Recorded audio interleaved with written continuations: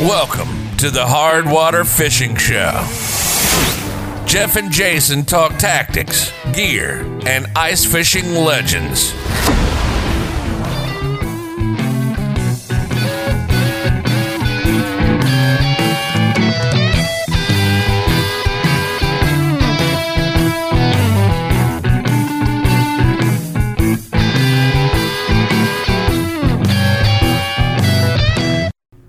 Welcome back to the Hard Water Fishing Show. It is Season 5, Episode 4 already, Jeff. It is the 4th week in November. We're heading into turkey time, one of my favorite holidays, where you just eat and eat some more, and then you get leftovers, and it's just phenomenal. We have a great show. We have a great show for you tonight. We interviewed Colby, who is an ice fishing guide and a fly fishing guide out in New Hampshire and Vermont. So we'll talk to him later on in the show tonight. He sure had some great stuff and great tips. So looking forward to sharing that with everybody. Jeff, what are you drinking tonight, buddy? Yeah, so I have New Glarus again. Remember we had this discussion about this beer company that can only buy in Wisconsin? Yeah, I still think that is suspect, but go on. So the Vikings did beat the Packers today, so that was good. But I'm still going to drink a Wisconsin beer. So this is made called with Packer tears. Made with Packer tears, Aaron Rodgers tears. Oh my gosh. Dancing Man Wheat. Good Lord. And so this has a story, of course. If you dream of wheat, this brew will get your toes tapping. Since 1995, we have brewed Bavarian-style wheat beers exclusively for the same great taste that grows and malts our own Wisconsin wheat. In a world full of posers, this is a true Hefeweizen, naturally 100% bottle fermented and hazy. Expect this beer to cascade effervescence into your glass. The rich, spicy clove and cinnamon notes will greet your nose while sweet fruit and wheat kiss your lips. Lick the foam from your mouth and admit sometimes that you just gotta get up and dance. What? You couldn't see my face while you're reading this because you're into it. There's words there I don't even know. And then there's other words that are highly concerning. And you dream of wheat and dance, buddy. And the problem is, like, if you could see the lettering, this is what I'm reading. Like, men of a certain age have a trouble typing. Hang on, this let me light get my on readers. A bottle. Yeah, I felt like it. So anyways, I'm going to open this thing now.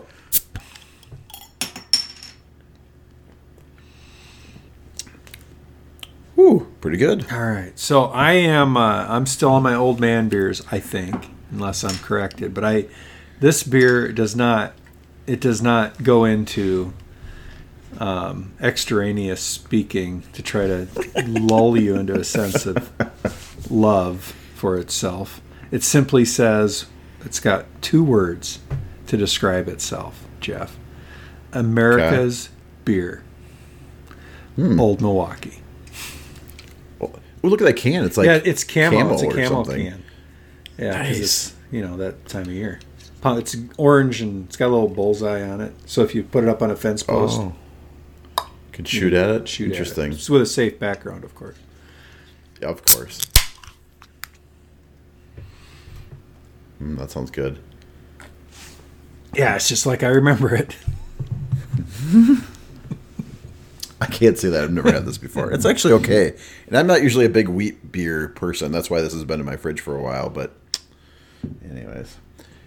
All right. So after we got through that story, patrons, not Patron, thanks everybody for your support. We really appreciate it, the continued support. Helping us pay for hosting our sites and doing that kind of stuff. It's awesome. So it is. Thank you very much. Show business. We have a few people using our Amazon affiliate link, which is kind of nice. So another way to support the show. Doesn't really cost anything. So if you click on the links that go to Amazon from our podcast page, you can help support the show that way. Gear. We do have a gear update. So the store that we had opened with some special merchandise like a hat and a t-shirt and sweatshirt has closed. So we are, again, back on a Redbubble site, so you can still order merch. It's just those specific items were only for the store for a very short time. Correct. We actually had somebody buy something today, so that's always there. And there's like T-shirts and hats. There's a baseball cap there. There's some other stuff there. Should we talk about the thing we're considering and just get some people want to give us some feedback? Like they can email us or send us a message or... Yeah. So we are thinking about hosting a virtual ice fishing tournament this year through Fish Donkey, right? And we're not 100% certain yet. So we're soliciting some feedback on that topic if people be interested in participating. And this isn't going to be a money thing. I think we'll probably have a low entry fee just to cover cost. But mainly, we'll put up a hat or a sweatshirt or something as a prize, but mainly bragging rights. Have the winner on the show to interview. We can definitely do that. Ooh, right? that sounds so like one that we can give away for really easy. So let us know. And the cool thing about the Fish Donkey app is we can open that up worldwide. As long as you have the fish board and the app with Fish Donkey, it can be anywhere. So we're going to work on that. If you think it's a good idea, just send us a thumbs up. Let us know. If you think it's the dumbest thing you've ever heard, we'll probably do it anyway. But Jason and I will be like, there's one person and they won and got to be on the show. Nothing would make me, if it's just me and Jeff, and then Jeff has to interview me as the winner, that would make it all worthwhile. Yeah, that would hurt, Jay. That would kill me. Yeah. All right. Yeah, so that's in the works. Best place to interact with us is on social media, Instagram and Facebook. You can email us at hardwatershow.com. Or you can find our website at hardwatershow.com. You can find our YouTube page where I just put the last episode up today. Jay, you been there yet? No. I know. I was going to do better. Well. Yeah, well. And you can email us at hardwatershow@gmail.com. So that's how you get a hold of us. And Jay, no fact checks this week. We didn't screw it up. I wonder if Dave's been too busy to listen to the show. We'll see. We'll see if our fact checkers, if we screwed something up or said something wrong. I appreciate that. I mean, because otherwise, how would we ever know? We just move forward with our ignorance, which is kind of what I do every day in my life. All right. Listener news and current events. So this is something I'm kind of a YouTube junkie. I just am. I like to watch cars and fishing on YouTube, and I wouldn't say it's endless, but there's a lot of good content out there, so it's easy to get sucked in and watch it a lot. I mean, I have the YouTube Premium, so I don't have to watch the commercials because that's just, I can't deal with that. I actually thought about putting that like on my Christmas list this year, just because I do actually go to YouTube on usually when something breaks, which happens a lot, to figure out how to fix it. So there's this guy on there, Jay Siemens is his name. He actually, I don't know how exactly he has a YouTube channel that's pretty popular. He also has a product called Catch and Cook, which I had this summer. It's like kind of like a shore lunch, but a different shore lunch, if you want to say that, like maybe a better shore lunch. I don't know. I had it this summer actually with some walleye, Lake of the Woods walleye, and it was really, really good. But he also has this YouTube channel, and he has some of the coolest trips, Jay. I mean, like, so the first one, and now there's a couple links that we'll throw in the show notes, but he had a friend, of course, that did fly-in ice fishing. So, like, they would fly into a lake that you couldn't get to in any other way. Holy cow. And he put his gear in the plane. Yeah. It took him two trips. Because, those little planes, you can't put a ton in it. So, 2 trips, but his buddy flew him out to this lake, and he just fished it. Most of those planes, you'd have to quarter me up to get me in and out on a lake. But it was cool. Like, they were catching trout on this lake in the north, Manitoba, and it was super cool. You should put, you're on his YouTube, Jeff? You should put a comment on what, have you looked to see if he interacts in his comments? He does. Then you should put a link to our show in there and say, hey, we'd like to have you as a guest, and see if he'll get to you. So, and he had this other cool video, and I know this is just kind of current events, but so he's been fishing this year. They drove north until they found ice. Tell me about this.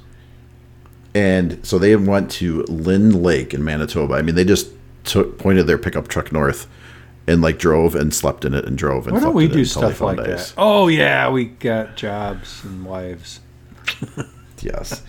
But I mean, they were not on a ton of ice. I mean, it was walkable solid ice, but no more than that.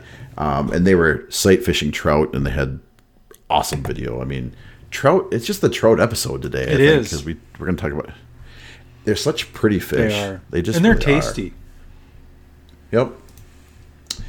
All right, so that was my first kind of current events. That's just Jeff started watching ice fishing videos. I'm starting to get really antsy. Me too. You know, ice fishing shows, ice fishing videos. I organized my tackle today. Like, I took everything out. I took a picture and put it out there. I saw pictures of all your my junk. stuff. Yeah, so I cleaned it all out. I think you I've got gotta a get couple of some my tackle lures. boxes. I was kind of looking at some of that going, I think some of that stuff's mine. Yeah, I know. All right. We also did get an email from Cody L. And Jason, this is right up your alley. Did you see this email? No. So Cody L. sent this email. He converted a ice shack, or I'm sorry, a cargo trailer into a kind of a wheelhouse, right? Like, it's not exactly a wheelhouse, but so he lives in Wisconsin, and they don't get a ton of ice, so they don't want like an ice castle kind of thing. It was too big, so they took a small utility trailer, put some holes in the bottom, and it looks really, really nice. So he sent us some pictures. It was a 6x12 enclosed trailer. He insulated the walls, floor, and ceiling. Put some paneling, wainscoting. He used a torch to burn grain in the pine trim. Wow, fancy. Vinyl floor, catch cover conversion kit. And he sent us this awesome picture of 6 guys out there on the ice, hanging out, fishing out of this thing. Very cool. Yeah, it was really cool. So you had talked about this for years. I did. Because you I had eventually one. sold the trailer. Yeah, this looks pretty nice, and I think this is what you would have wanted it to be. I've always struggled with it because it's, you know, I start off with like a 6-hour drive almost, other than Clear Lake, to put it on the ice. Well, these guys were in Wisconsin. They sounded like they had not a ton of ice, but I mean enough to support this. It looked so awesome. So I asked them to put some pictures out there. We'll put some pictures out there soon enough here. But thank you, Cody, for sending those in and sharing those. And you know, I still think it's an awesome trailer, but I like seeing the picture of the guys out in front. You know, having a weekend, getting out there. That's what it's all about. That's what it's about. Making memories. Yep.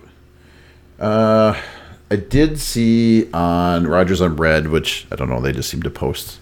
You know, Red Lake is usually the first destination lake that kind of locks up, and Rogers on Red is a resort there. And they showed pictures of ice, and then it was really windy, so now it kind of broke up. But their prediction is the first week of December. That's almost that's a not that far away. full month behind last year.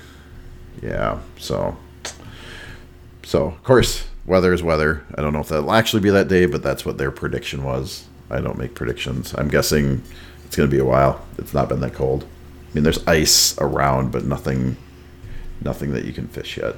It'll happen. It'll happen. Yep. I have seen some people way up north reporting that they were fishing like way up north, but They're on those frog ponds. What was it last year? Early ice for a skinny frog? early ice for a skinny frog. Yes. I am not a skinny frog.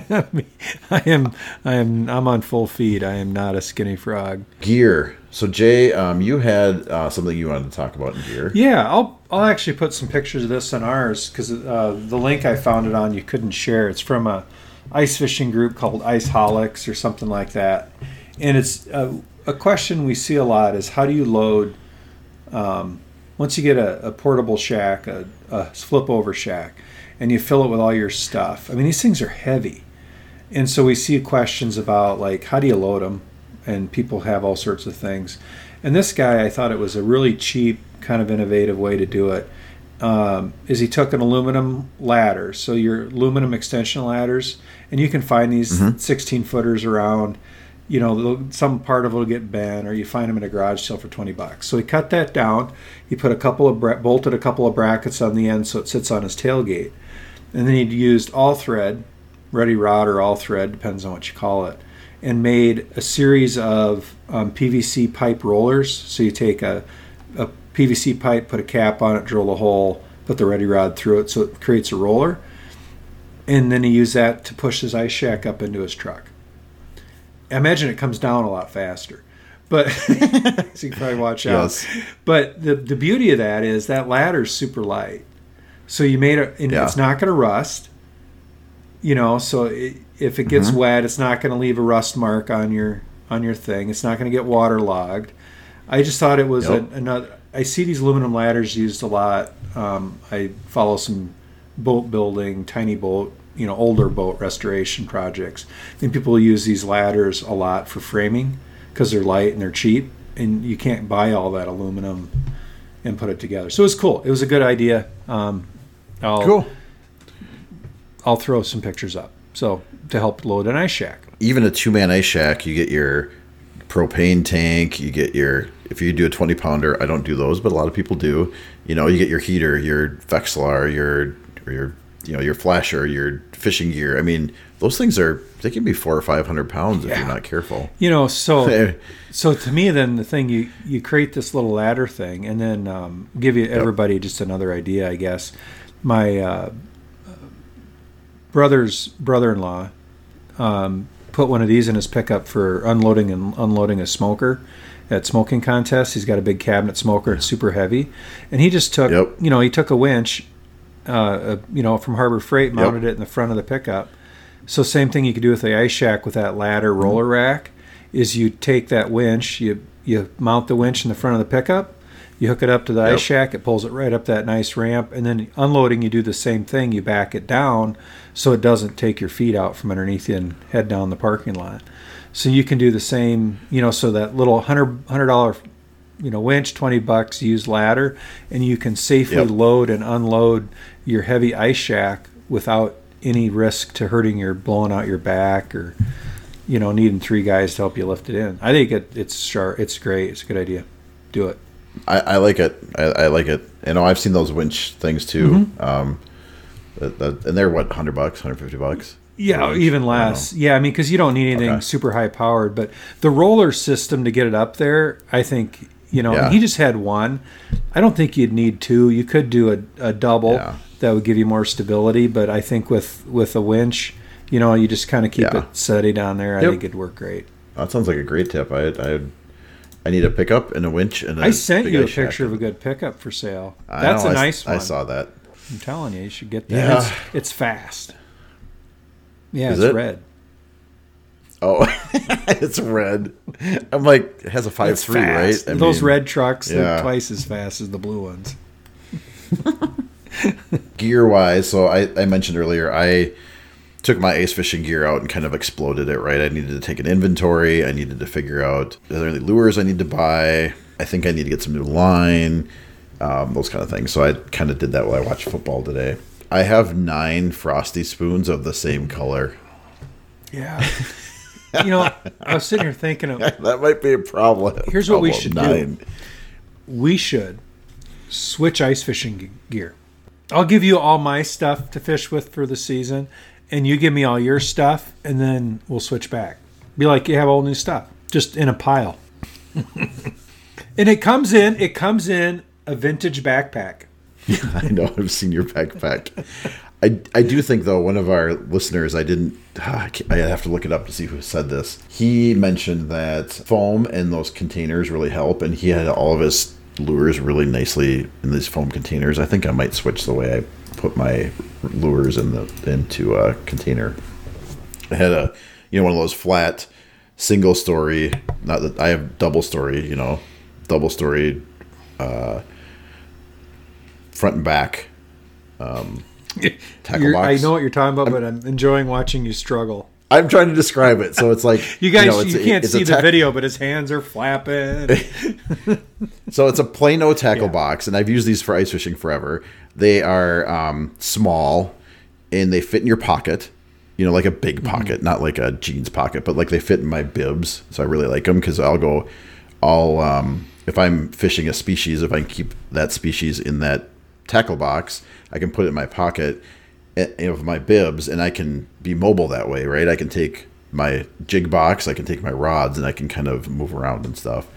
So I like that. So I want something that still fits in my pocket, but maybe something I can put foam in it so that I can stick those lures, because they get beat up. I mean, I threw lures away because they rattle around in there and then they fall apart. And so I had a good example of that. So I got to find just the right size jig box that I can put the foam in there and it still fits in my pocket. All right. So I did go to the ice fishing show, the Hardwater Expo in Blaine, Minnesota. That was this weekend. I Googled that. It was too far away for me to get to. It wasn't that big. It was bigger than the first one I went to. That was at the Adrenaline Center in Ramsey, but it was bigger than that. But it's not the St. Paul Ice Fishing Show, right? It's like kind of a smaller version of that. But they had clam, and they had some of the big names there. It was a little bigger. A couple things I saw there that was interesting were Fish Daddy lures. So I actually had him on a few years ago. We had him on. I fished with him. He has the LED jigs. Yeah. He had a new one out that's a micro LED spoon. So basically it's like those glow spoons that we use with the little sticks. Yep. But instead of a little stick, it's a little LED so that you can not go through them as much. I wanted to try those out. Unfortunately, I was at the show and kind of had to leave. Something else happened and I had to leave, so I didn't get to buy any. But Andy and I, who owns Fish Daddy Lures, he said we were going to connect, and I wanted to try those out. Cool, so very I'll cool. be ordering a few of those. Yeah, so I want to try them out because it seemed like maybe if you don't have to buy as many of those little stick things, that they're kind of one and done, right? Like, I mean, the LEDs the battery does wear out, but I think it lasts quite some times. Second thing, I actually bought two of these. There's this cool, it's called Go Athletic Apparel. Basically, they're made in Minnesota. It's just somebody makes this like warm gear. So I bought a balaclava. Is it balaclava? Baklava? I think baklava is the thing a that goes dessert, over isn't it? Baklava, balaclava. Pastry? I don't Baklava? know. I'm Googling that. I think Baklava, that's a balaclava. pastry. You put it over your head like a head sock, and then you put your snowmobile helmet or your ATV helmet over it, right, to keep you warm. It's like thin. Yeah, baklava, Baklva, is a Greek dessert. I knew it was. Not a Greek Now, dessert. a balaclava, Balaclava. you could yes. eat a baklava in your balaclava. Oh my gosh. So I did not buy dessert. I bought a I'm hungry. balaclava. My wife's cousin, her husband and her, God, he used to run a Greek restaurant. It's wonderful stuff. Anyway, just So digressing. I'm not going to put food. I'm not going to put food on my head, Jay. So I always struggle with these things. They had a really nice one. It was nice and big to go over my head. And I also bought this neck gaiter, and their prices were crazy cheap. Like this balaclava, not baklava, it was $5. Wow. For the head sock thing. And then it was $15 for this neck gaiter. I forgot I was going to bring it in and show it to you, but it just goes around your neck to keep you warm. You know how you always seem to get air leaks around your where your hat meets your jacket? I grow my beard down that way in the winter. This is like a nice neck gaiter to kind of go all the way up and keep you warm. They had tons of other stuff too, but it looked cool. Yeah, I always get it right in like where the via your zipper comes down a little bit, Yeah. right there in the center of your throat. So it was only $15, and it's super thick, and it's like made of like dry wick material. I don't know. They had lots of cool warm weather gear. I thought it was for a very reasonable price. And we're not sponsored. We don't get anything. It's just stuff I find that I think is useful. All right. So this next one, Jason, you're gonna like, and maybe you're turning me on this now. Bass Kong. They make these shells. Yep, I've been Remember we talked looking about at these? this because I've got a Helix from summer, and I got the Ice Deucer last year. I'm piecing it together every year, Yes. but I need a shuttle. So I've always been kind of like, whatever, it's just a hunk of plastic. What's the big deal? But I saw these things at the show, Jay. They look really well built Okay. and look really nice. Like I didn't use it, but like it has switches. I mean, it's 3D printed, but I don't So know I that wonder really if they're matters. going to be at the St. Paul Ice Fishing Show, because that might take me over the edge because I've been looking at them online, and I thought I'd wait. Yeah, I bet you they will be, but they looked really nice. Like nicer than the pictures made Okay. them look. Like in the pictures, they look really like Chintzy. plasticky. Yeah, kind of. But when you touched them and stuff, they seemed a lot more solid. So Well, cool. I'll have to. Were they beating their online price at the show? Did they have a show price? There was a show price. Okay. Yes, there was a show price. I'm going to hold off because I've been really thinking hard about that, so I can use my Helix this year. In some lakes. So I was thinking about using. I know this is digressing, but I was thinking about using my Helix more on lakes that I might potentially fish on a boat at some point, so I can save waypoints. Yep. And then everything else, just the Ice 55. I'm going to digress with you. Let's digress together. Where are we going? Where are we going? Doing it. So we're going to. This made me think of my Helix 7 versus my Ice 35, which is even a wider range of differences there, right? So that my Ice 55 is pretty. That's a top of the line flasher from Humminbird anyway. Last year when we fished Last Ice at Dave's. I still struggled to see that thing outside when it was super bright out. Where my Ice 35, I could see it. I still struggled with it cranked all the way up on a super bright sunny day. It was hard to see. I don't know why. I use it in my boat all the time, and I don't have a problem seeing it. But it's something about the ice and the sun and the brightness. It's harder to see than my flasher. I've heard that. If I'm fishing outside, I almost missed having my 35 over the So Helix. Are you talking me out of hooking up this Helix? No. If you're in your shack, I would use my Helix all the time, right? I mean, it was just that specific case where we were fishing outside. It was super bright, and even with it cranked all the way up, I felt like I wanted it brighter, and in that specific case. Okay. But I barely touched my 35 last year after having the Helix 7.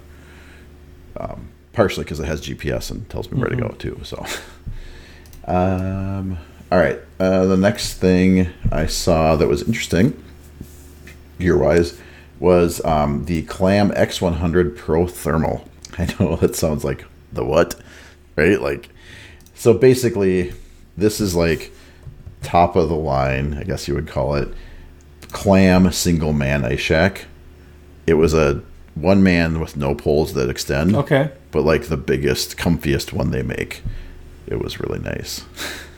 It was really expensive. I think it's $800 or something like that. These have gotten so expensive, it's going to take a lot to move me off the one I'm using now. $799. Yeah, it's $799. But the one thing I noticed, the tub was bigger and the poles were really wide. But they still flipped over. You weren't extending poles. It was just a flip over kind of thing. But I also did try because I still think I want a bigger one man. I have a one man, but it's almost just too small for me. I probably won't get one this year, but I still always look at them and envy them. Or not envy them, that's the wrong word. It's a bad word. What's the right word I'm thinking of? Want one? I don't know. Would like to upgrade to them. You long for one. I long for one. There you go. But they have the Clam Kenai or Kenai. I think it's Kenai Pro. It was a little smaller. It's super comfortable. It's a one man. It's just bigger than my one man, and I think. What do those weigh? Probably the shack I should have. They're not too bad. A Kenny. I don't know how do you say that? Kenai. Where are we learning pronunciation? They didn't teach us these words in Sesame Street. It doesn't say how much it weighs. 50 pounds. Oh, that's not bad. Weighs 50 pounds. That's nice. No, yeah. And it's still, again, it's a one man that no extended poles.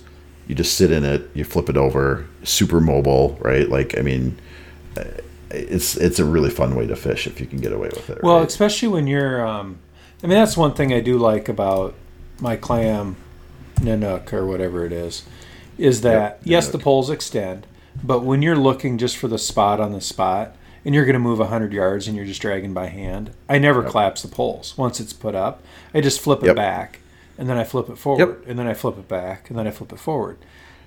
Or if, you want to, most of the time, honestly, I flip it back instead of opening the door. Right. I just flip it open. And so I really enjoy that feature. And so I don't have a hard time ever moving to a shack where to flip it up, I've got to take a pole out I can put a pole in back of me if it's super windy, but And 99% of the time, I don't need to do that. Yeah, and I like that Kini Pro.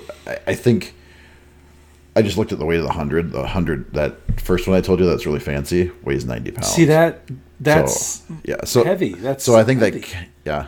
So that Kenai Pro or whatever I think is still the one I want. 50 pounds, flip over, fits your stuff in it. It's got a deep tub. It's super comfy. Because that will end at someday. 100 pounds when you put all your crap in it. If not, it'll more. get way heavier. So if you're already at 100 pounds and then you add your stuff, ooh. Then I need a snow dog. You do. You do. It would be so much safer.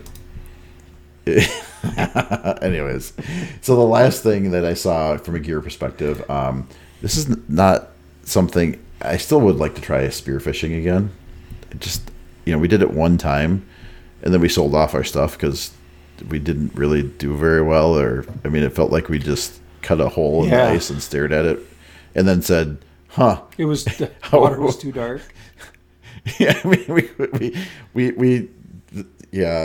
had some implementation issues. We had the saw, and we had a spear, and we had a decoy that was homemade, and we cut the hole, which was a whole fiasco. And we looked in the water, and you couldn't see the decoy like 2 feet under the water. I don't know how you're gonna see a fish to hit it. Yeah, so we kind of deconstructed from there. But anyways, I digress again. From a spearfishing perspective, there was this guy who Eric Wallace, who Wallace Decoys, made some of the most beautiful decoys you have ever seen in your entire life. That's what he does. He creates decoys. It was interesting when I asked him, I'm like, so where do you fish? He's like, actually, I don't fish anymore. I just make decoys. So they're so beautiful that you're like, really your job is to defend the decoy. It's really more like art. Yeah. It's more like art, but they were so cool. Like, you couldn't help but stop and talk to him. And he was a super awesome guy. And he talked to me for quite some time about them. And I don't know.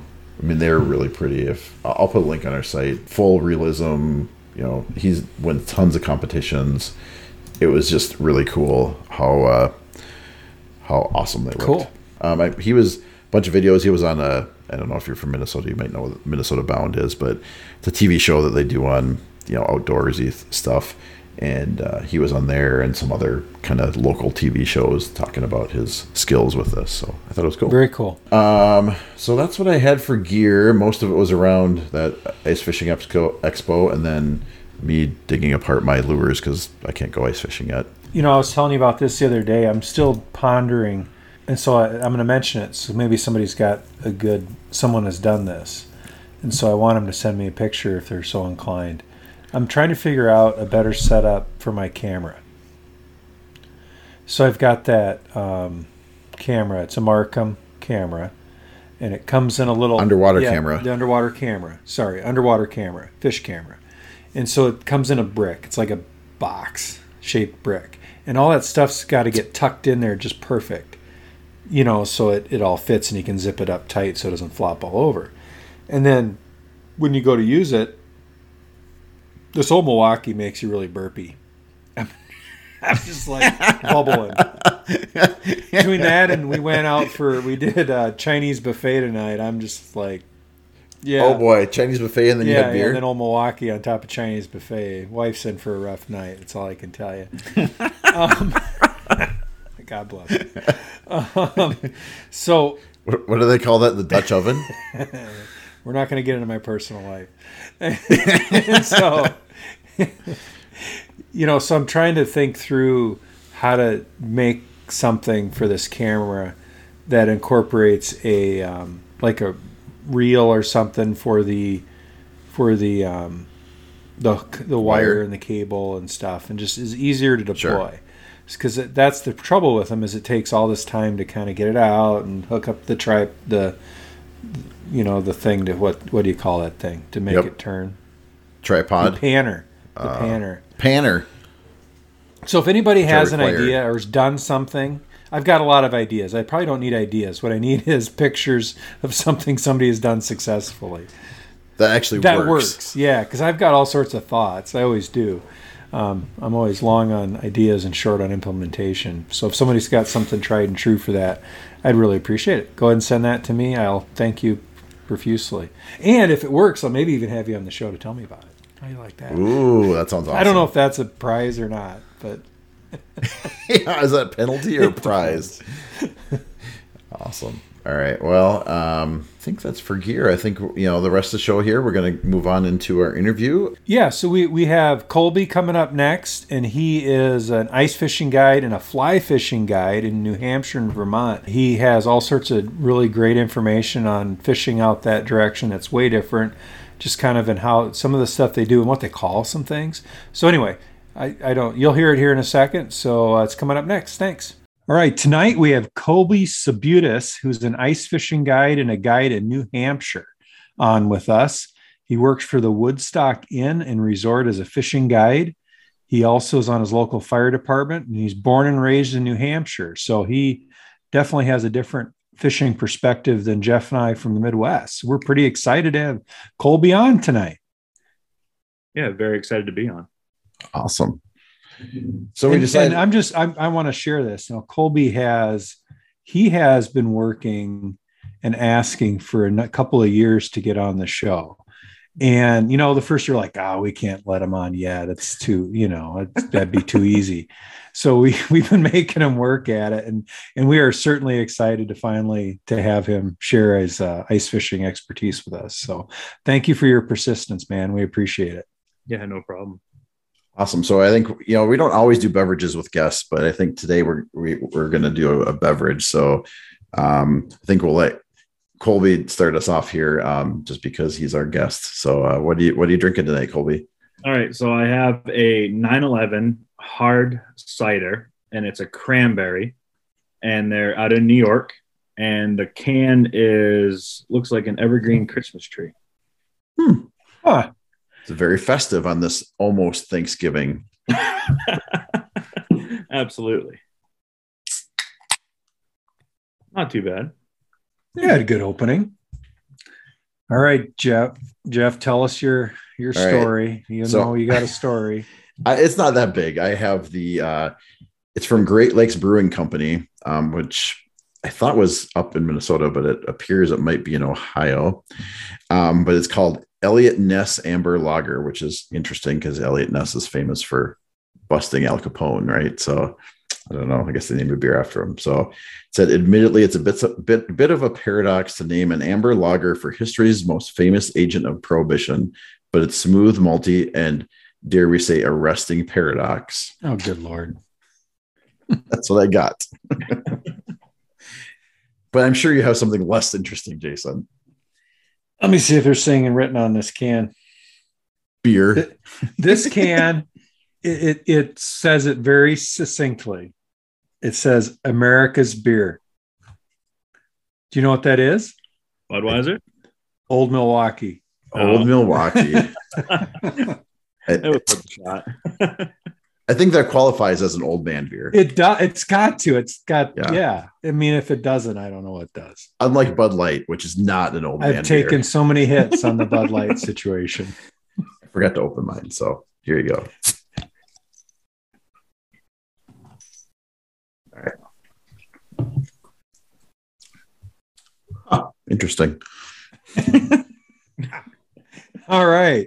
So let's see. Let's look at our questions here. So Colby, tell us how you became a fishing guide? Because nobody's ever asked me to be one. All right. So when COVID originally hit, the Woodstock Inn, which is in Vermont, they had a posting for a fly fishing guide. So I went ahead and I applied for it, stuck my head out there and sent off my application. Have a pretty decent experience in fly fishing. So they went ahead and they extended the offer out to me. The Woodstock Inn doesn't have a ice fishing program or a guide program there for ice fishing. So when my boss found out that's what my other biggest hobby besides fly fishing in general, he said, well, we're going to put you in charge of the ice fishing program. Unfortunately, it lasted only a short season and they didn't continue it this year. So that's kind of the unfortunate part. They're outsourcing it to me. So I'm doing it privately on the side instead of actually physically through them this year. So on top of my regular grooming job that I do for cross country skiing with them, I'm going to do ice fishing as well. Oh, that's cool though. I mean, you're parlaying that into a private business. That's awesome. Yeah, something that's been a dream for quite a while and just haven't found anyone to kind of help me or guide me in the right direction. And the Woodstock Inn, with the help from our fly fishing guide, he kind of put me in the right direction with it. Mm-hmm. Well, then you got to see that structure of how they went about it and move that into your own work. That's cool. Absolutely. Yeah. How long is the ice fishing season there? Is it similar to us? So it depends. We've been out on the ice as early as the week before Christmas, all the way through until sometimes the second week in April. But it really depends on what we have for a freeze on our lakes. Like the big Lake Winnipesaukee in New Hampshire, they'll declare ice in and they declare ice out.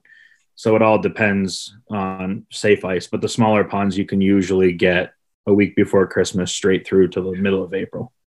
So is there a game fish season that you're playing with there? Like we have walleye closes in Minnesota at a particular, Jeff, you know, the weekend.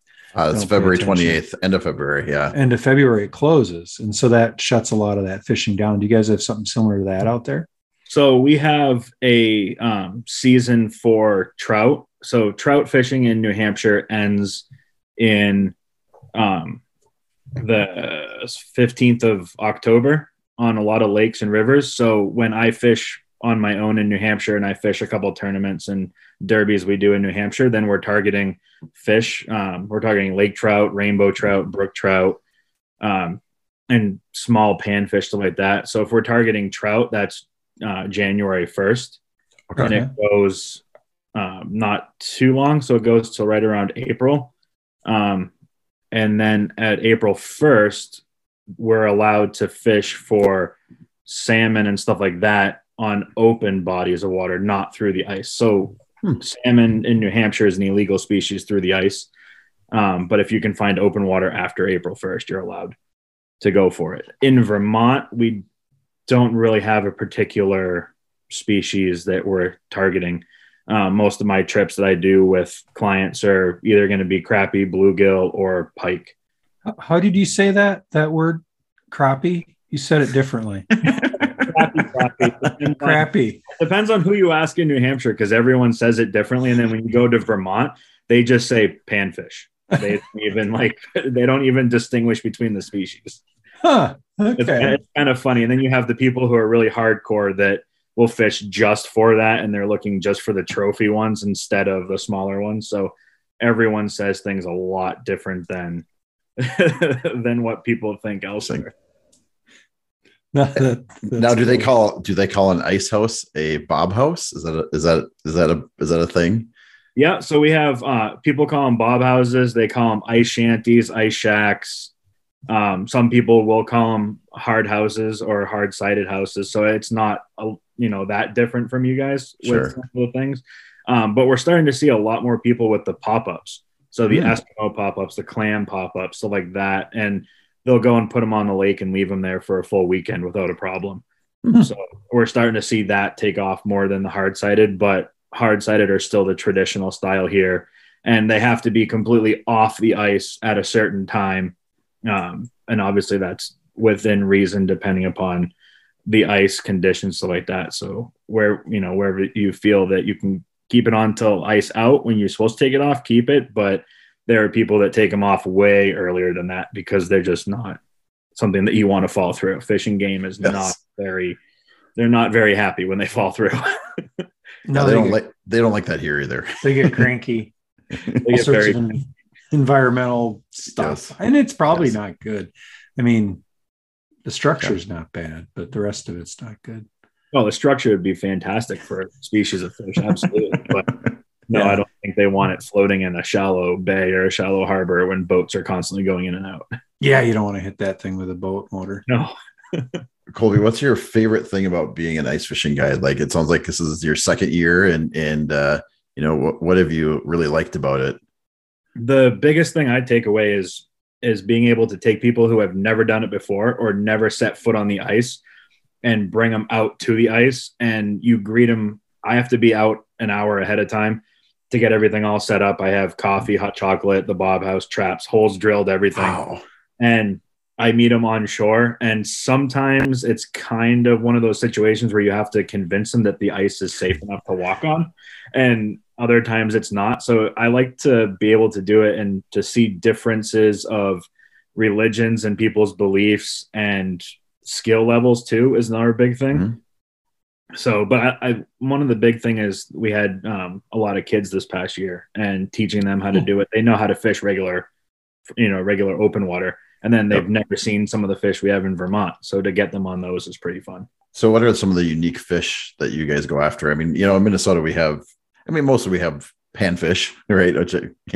And we have northerns and walleyes and there's some other things, but trout is, we have trout, but it's pretty small. But what other kind of fish do you guys have? So we go lake trout, rainbows, brooks, and browns.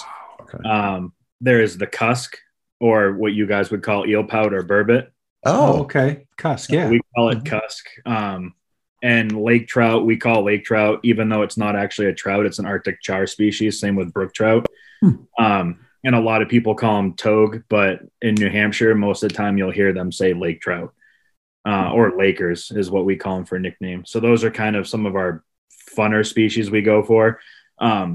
White perch, yellow perch, and of course, your basic pumpkin seed. Sure. And bluegills for sure. How big will the perch get out there? Which species do you like? Were you talking white or yellow? Ooh, sure. Might not be the same fishes that we catch. Yes, either one. So sometimes you can get some white perch in excess of 2 pounds. Wow. Okay.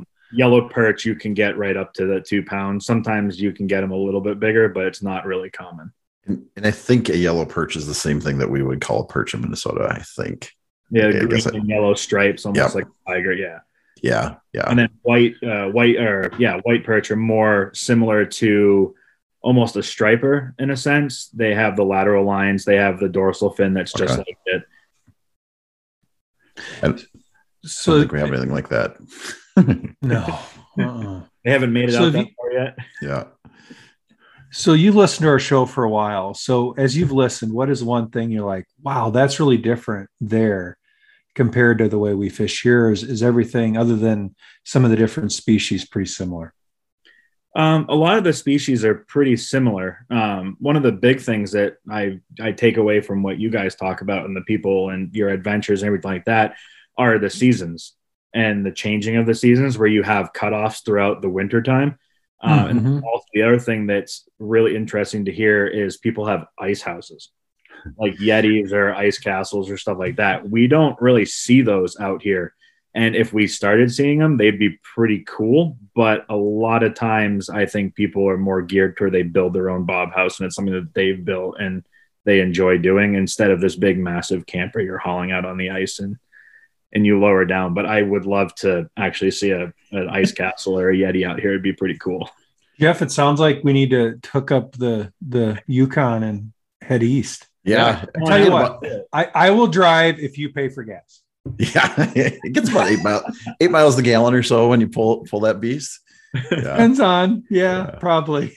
No, it is a sight to be seen. Like Jason's been out there out in Mille Lacs which is a pretty big lake here in Minnesota, and there's just thousands and thousands of those things out there. Like at night, you just look across the lake. I mean, you can't see across the lake, but you look as far as you can see, and it's just ice houses everywhere. So it's crazy.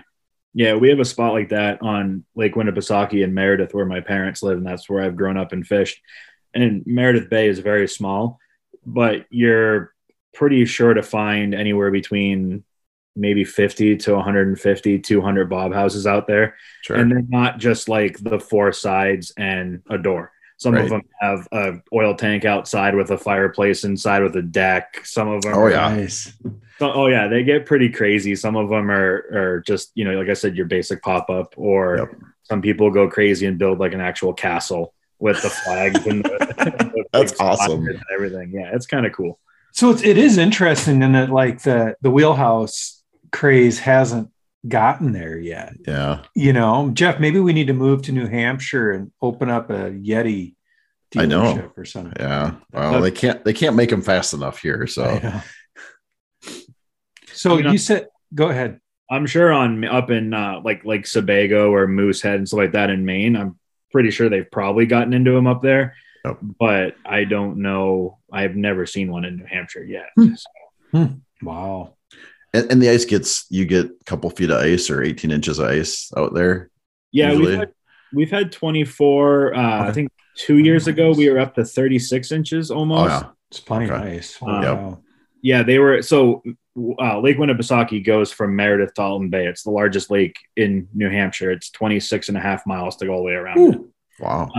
They used to, a long time ago, before I was even born, they used to drive from Meredith to Alton Bay on the ice, straight across the Broads. And they haven't been able to for the past 6 or 7 years. And then 2 years ago, there were reports of ice being thick enough over the Broads to do so. So the Broads are 300 plus feet deep in some areas. So for that to freeze solid enough for a car is pretty substantial. Yeah. Wow. So Jason, there's so many trips we could take if we just didn't have to work. The thing, that pesky work thing, and with Ole, our buddy Ole, who we've talked about, he loves trout. Like, that's his deal. So we could probably do, we maybe need to get a Hardwater Invitational and head out east to fish trout. That'd be awesome. I think it's time. I think you're right.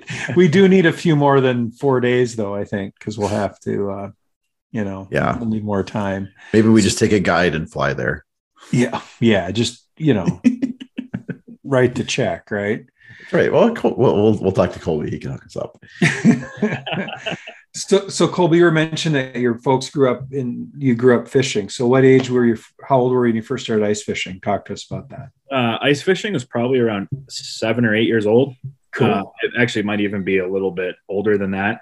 I still have my very first ice fishing traps that my dad bought for me. We used to have a little shop right downtown in Meredith that I'd walk into, and the owner got to know me ever since I was little. So when I walk in, he's pretty happy to see me all the time. And they used to sell tip-ups that were half the size of like your regular Heritage Laker tip-up for being put in a backpack. And I still use them today almost all the time.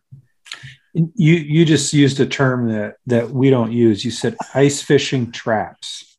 Yeah, traps, tip-ups. Okay. It all kind of depends on which style we're talking about. But if I'm not jigging, then I'm using a trap.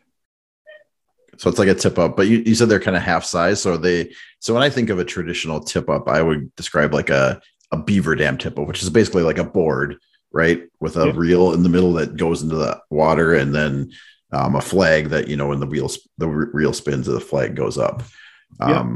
Is that kind of the same thing, or are your guys constructed differently? No. So I use those as well. I have a custom made one from a company in Sabattis, Maine. My parents bought me one. But we use ones that are straight stick up and down, and then they have a crisscross, like an X style, and the reel is down below. So it's a HT Enterprises makes them. They're called Heritage Laker traps. We use those. We'll use the boards like the Beaver Dam. The other thing that we use is Fraybill or Clam has the round ones that sit on top of your hole so your snow doesn't blow. We use those too. So when I'm not jigging, it's usually with that, but I'm allowed anywhere between 2 to 6 lines per person. Depending on the lake I go. So I'll usually have 2 jig holes open and 4 traps out or tip ups out, depending upon where I am. Yeah, we get like a 2 max, right? That keeps you busy though. If you're setting and running 4 tip ups and jigging a couple of lines, or even running 6 tip ups, you'd be drilling a lot of holes. So what's your auger setup? What are you using for that? So I started out with a hand auger, one of the Striker lasers, the old crank. Bless you. The Mora, I think the Mora it was. Blue, sit there and crank it down. And then about 7 or 8 years ago, I got a Jiffy auger. I bought it secondhand. The auger now I think is right around 34 years old from when it was actually manufactured. It didn't run at all. So I partnered up with Eskimo Ice Fishing, and they actually supplied me with a couple hub shelters. They supply with me with my full uniform, bibs, jacket, everything underneath. And then I ended up buying an auger through them. So I have a new gas powered auger from them. Okay. We use, and we'll burn, I don't know, probably half a tank of gas a day, which isn't a ton of holes because we'll put our fish finders down to see what's going on. But yeah, we usually use just that auger there. Cool. I haven't gone to battery yet. It's something I want to do, but it's too expensive, so I haven't gone over. Yeah. I have a battery one, but back to the wheelhouse thing is, I didn't want to run a gas auger in my A-Shack, so I got an electric one. You can't afford to lose any brain cells as it is. You know what I mean? Yeah. I can see where that would be an issue with the gas inside.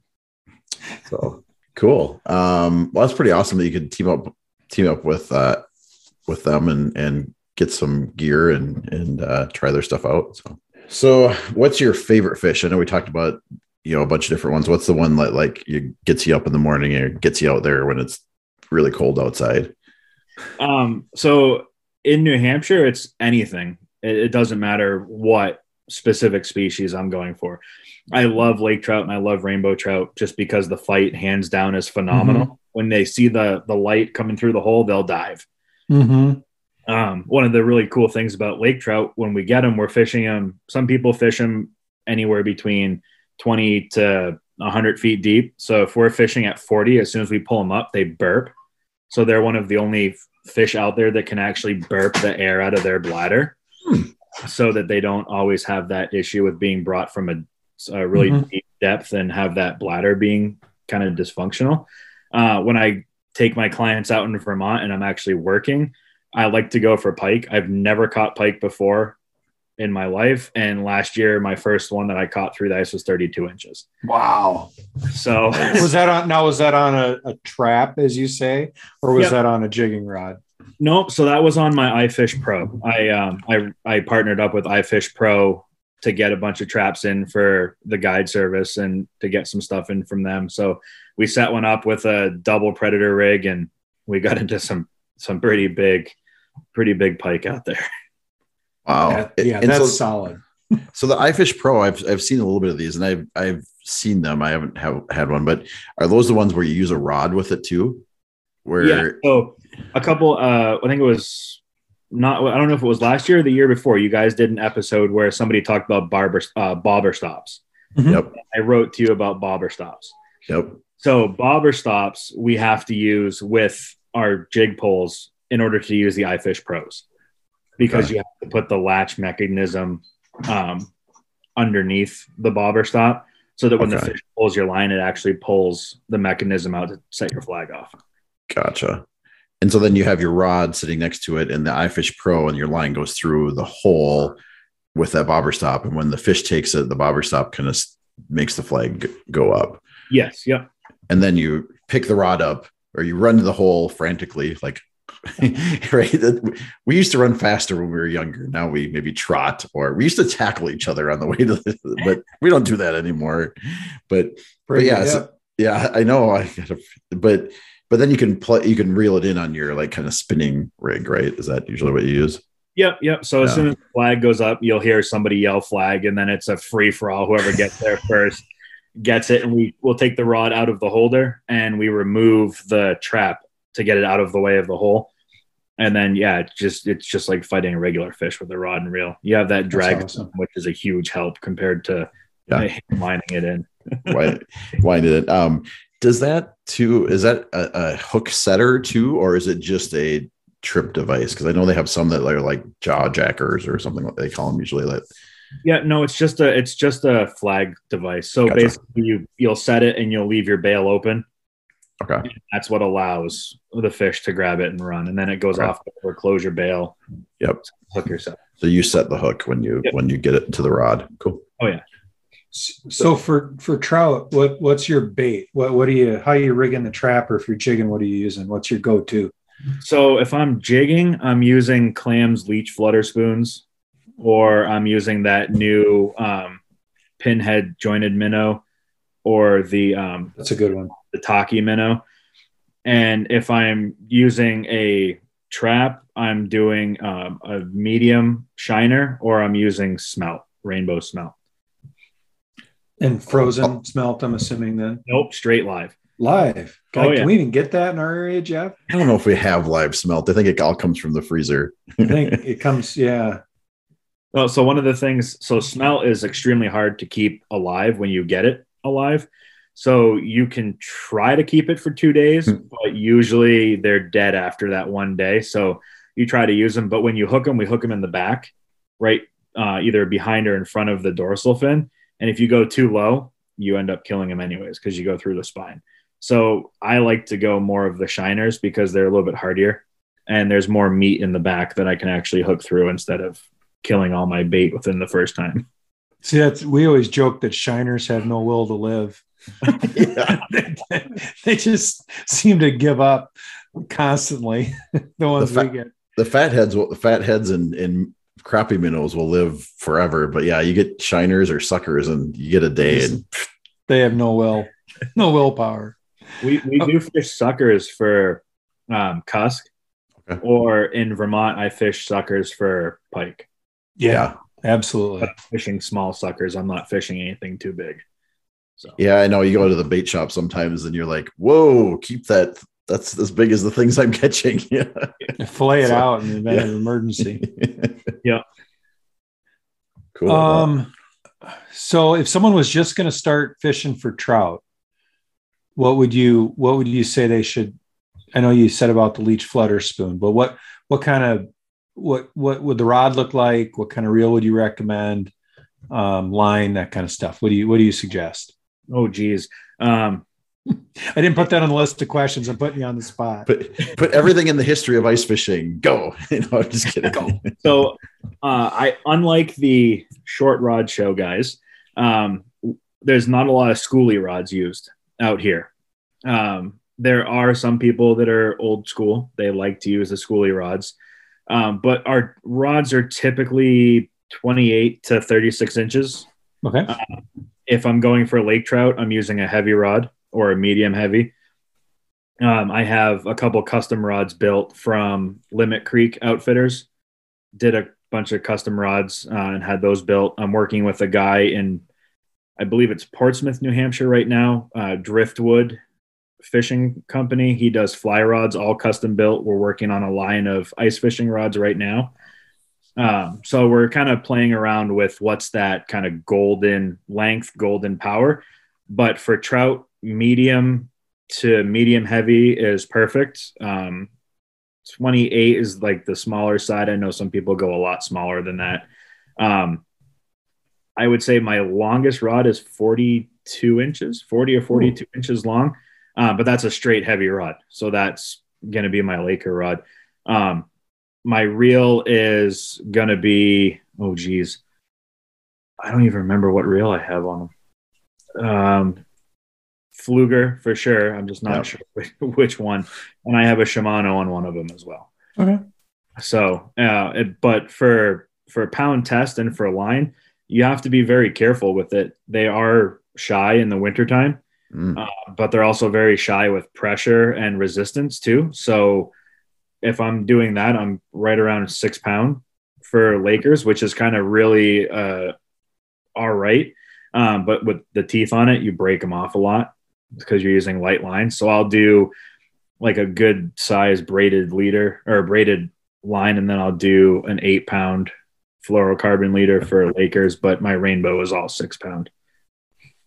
So then you're doing a leader on your traps.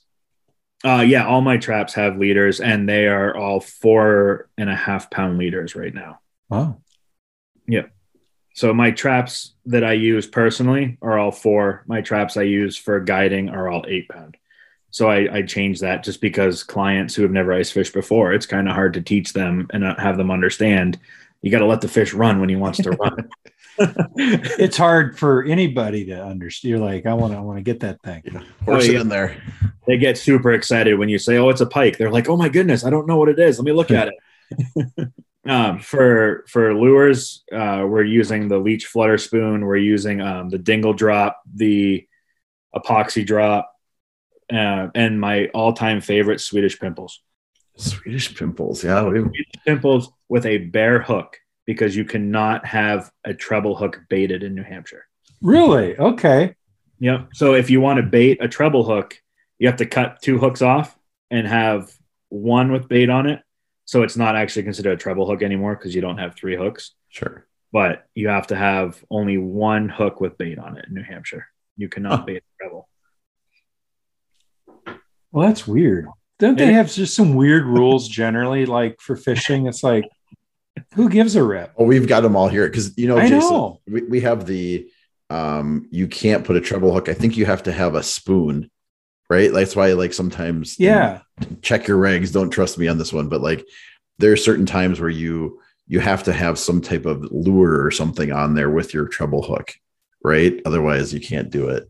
Yeah, right? otherwise you can only do 1 treble hook. You can't do 2 treble hooks. But if you put the lure, the little like blade on there that's like the side, like a tiniest blade you can find, then that makes it okay. Yes. Yeah. No. Well, the other thing too, I don't know, do you guys allow lead when you're where you are fishing? They do. Yes. We do not allow lead at all in New Hampshire. It's a lead free. We would be leaving half of our tackle at home, which is okay.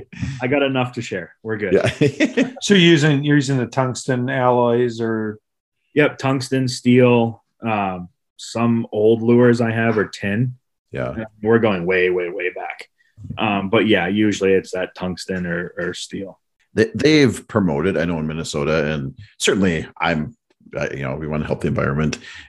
They've promoted it quite a bit to not use lead, but it's certainly pretty, I mean, I would say 80% of the lures, except for tungsten jigs, are going to be lead in Minnesota or Iowa.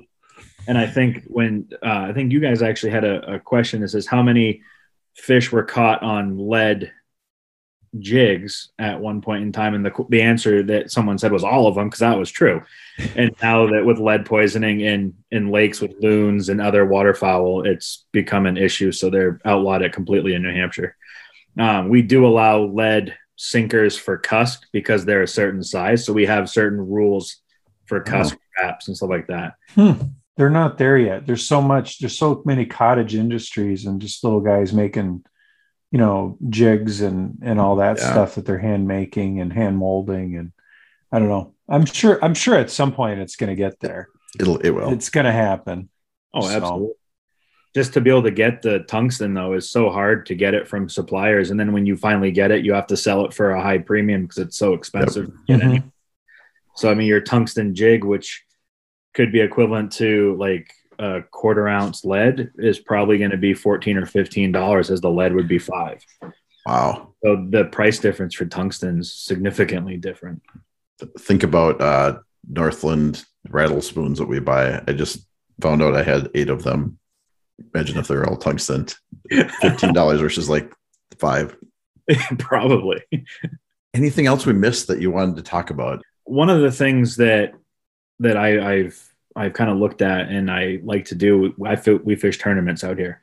So we fished the Winnipesaukee Ice Fishing Derby, and we do it fairly. I've been doing it ever since I started ice fishing, and I'm 34 now. So you figure if I started at 8, I've been doing it every year. And it is absolutely crazy to actually fish a tournament like that, where it's every lake in the state of New Hampshire you're allowed to fish on. That is not a trout specific or trout designated body of water. And some of the fish you guys would have to come out and see. Some of the fish are easily big enough to swallow our feet that they're pulling in. Oh, there's Lakers that they're pulling in that can swallow a size 11 foot. Oh my gosh. Oh, it's pretty crazy. And the stakes, pretty sure the stakes this year are right around $50,000. I might be off a number or two. But that's what the stakes are pretty high for the winner. And that's really nice because a couple years ago, a 13-year-old kid won or a 12-year-old kid won on a pickerel.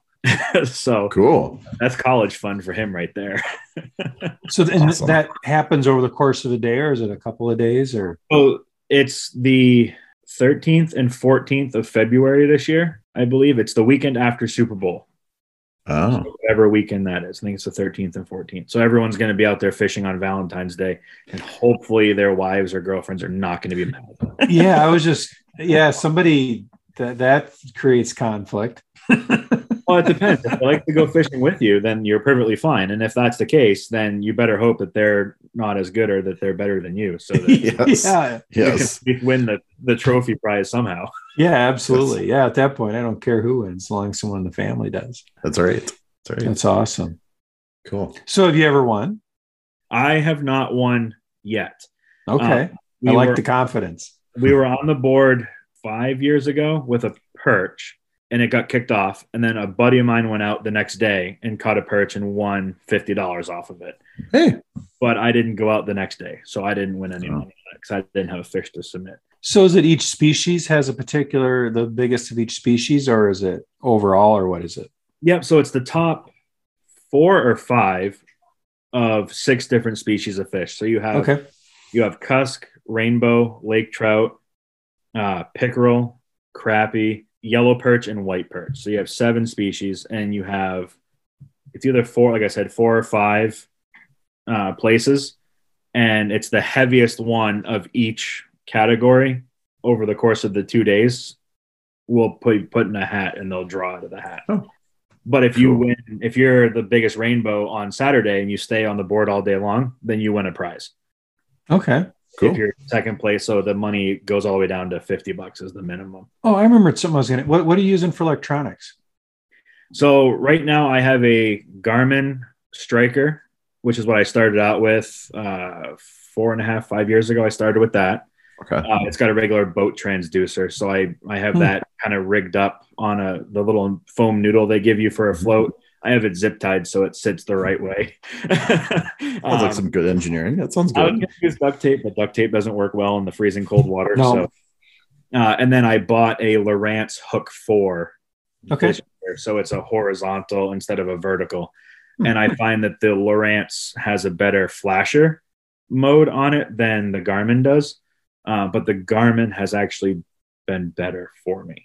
I like my Garmin a little bit better. It holds up better to the elements in the winter, and I have waypoints stored on it and everything. Mm-hmm. There's no GPS in it, but if I'm walking out on a lake, I can go right back to that exact setup I walked out on and go right to the spot. Mm-hmm. Very cool. And then we use Navionics. Is it pretty accurate for your lakes out there? Pretty much. Yeah, Navionics. I mean, if I go out in my boat or my parents' boat and I go out there and I can actually put a set of contours over Navionics for what I'm seeing, and I can go that way as well. So I can actually help improve that. They do allow you to do that. And then I mark my waypoints, and they're all the exact same in the winter. Cool. That's the most accurate we have, unless we're spending a ton of money getting the higher end, fish finders. Yeah, there's a diminishing point of returns on some of the options.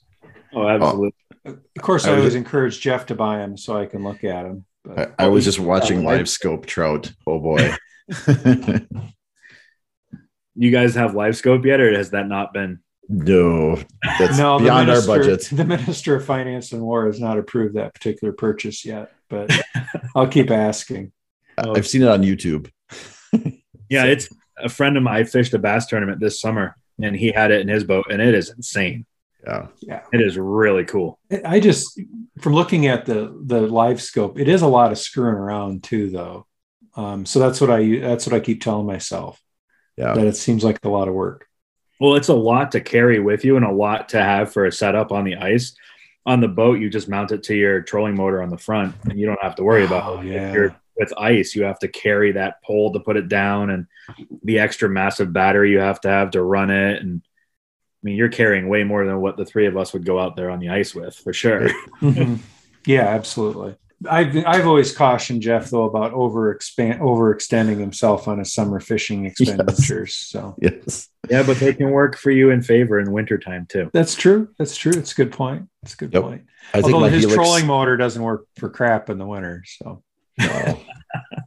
But that is we're going off ice fishing here, but that trolling motor is worth its weight in gold. Oh, it's so good. Jeff, should we ask him a little bit about the fly fishing, long as we've got him here? Yeah, let's do that, because I know. I know you know very a little little bit more than I do. I've more fly fished with you, Jay, more than anybody else that one weekend.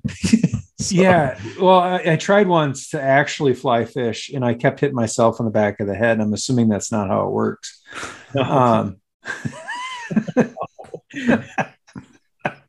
I don't think I have the coordination. So how long you been fly fishing? I've been fly fishing when I was 21, I started.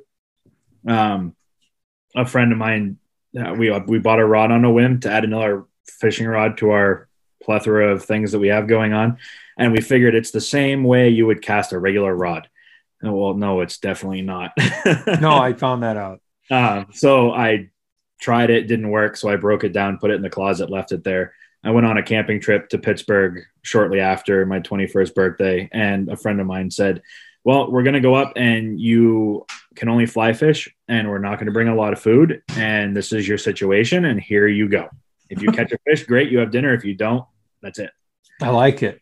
So the first day I didn't catch anything. The second day we finally caught a good amount for dinner. So I learned over the course of say 16, 17 hours, he brought me right up to speed. And then I've just gone with it.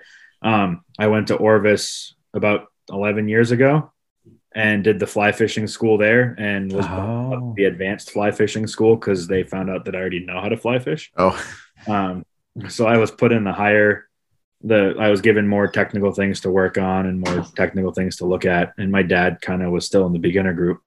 So it was all kind of the same thing. It's just we worked on different techniques. And ever since that specific day on that trip that my dad and I took, I stuck with fly fishing and stayed with it, and been 2 years as a guide now for Orvis and Doris Lodge, the Woodstock Inn. So it's been a dream come true for sure. That's cool. That's cool. I always, I really appreciate you sharing that with us. It's neat to see people that have been able to take a passion and make a living out of it. So that's awesome. I wouldn't say quite a living because I do have to supplement it with rooming the trails and trail work and stuff like that. Sure. For skiing and mountain biking and hiking. But most of the trips I did just shy of 100 fly fishing trips this year. We did just under 400. I think the numbers were. I didn't get the final numbers for the year, but I think it was right around just under 400 trips for the fly fishing season, which just ended the end of October. Wow. Cool. But you'll catch me on the rivers this winter. There's 2 rivers in Vermont that we fish year round, and you'll catch me on one of those in January or February for sure. So I'm assuming for waders, then you don't have like the $50 frog tog ones.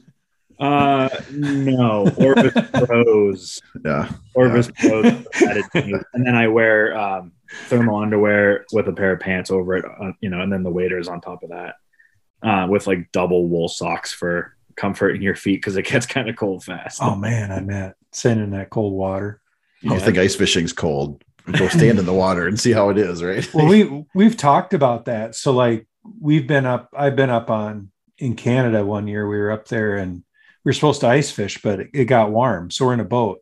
But a boat at 35 degrees is cold. Oh, yeah. Like super cold compared to like ice fishing at 35 degrees is like nice. Oh, yeah, it's comfortable. I'm in a sweatshirt and jeans usually. Yeah, but you go the other way and you put yourself in a boat at that temperature and you're just cold as heck. So absolutely. It's just weird. Well, did you come with a good ice fishing story for us tonight? Do you have a favorite story to tell that you tell your clients or your kids or whoever? So we were, all right. So about 3 years ago, no, actually, sorry, I take that back. 5 years ago, a friend of mine that I was in CrossFit with had said to me, let's go fish for Lakers. And it was bright early in the morning. We went to this ledge that we had seen people fish before. And you can clearly tell where they put their bob houses because the ice is melted in that perfectly square pattern with the big mounds of snow all the way around it. So we went and tapped their holes open. Right off in the morning, the sun wasn't even risen over the mountain yet. I had my tip up out and I had a hole that I was jigging and I felt a little bit of a thump on it. So I thought I caught the bottom and I ripped on the hook to try to break it free. And it was probably my biggest Laker year to date so far, at weighing just shy of 6 pounds. Wow. So we ended up going back and forth all day. He caught one, I'd catch one. He caught the flag finally went off at sunrise. So we pulled a Laker in on that. We ended up getting right around 55 Lakers in 4.5 hours. Holy crap. And they all were a minimum of 4 pounds. Wow. So we ended up taking 2 home each because you're allowed 2. And what I did with mine, and this is what I ended up taking away from it, and this is the biggest thing that I like to talk about, is we had a ice fishing competition show called Ice Holes, sponsored by National Geographic. Took place on Lake Winnipesaukee and a couple other bodies of water. One of the guys cooked lake trout. So I talked to him shortly after that show was done and over with, and he actually stuffs his lake trout. And I thought that's a great way to do it because they taste horrible if you don't add flavor to them. Okay. So I stuffed mine with crab meat and breadcrumbs and sewed it back together and drizzled it with butter and threw it on the grill. Mm-hmm. And it was phenomenal. Mm-hmm. It was just mouth-watering excitement. It was perfect. That's awesome.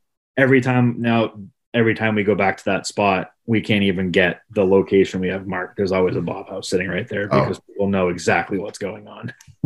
It's like the spot on the spot. Like you have to be right there. Yeah, it's usually right there or maybe 3 or 4 feet to either side of it. It's kind of like a little valley. But all the bait gets pushed up to a wall where they're right off. So that's what they're all sitting there for.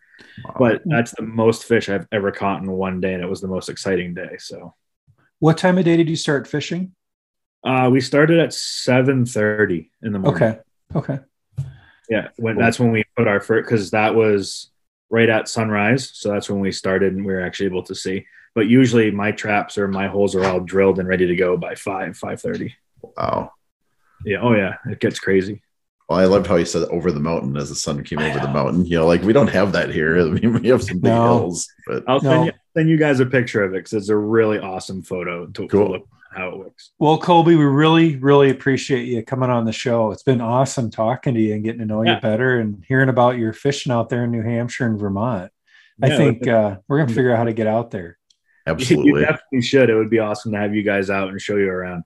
All right. Well, thank you, Colby, again for being on the show. And Jeff, I think that's all we got for tonight. All right. Tight lines. Cheers. 5. You've been listening to the Hard Water Fishing Show with Jeff and Jason. Say goodbye. One of the most unique podcasts on the planet, where we talk about tactics, gear, and ice fishing legends. We'll be back soon. Bye-bye. Till then, signing off. Bye-bye.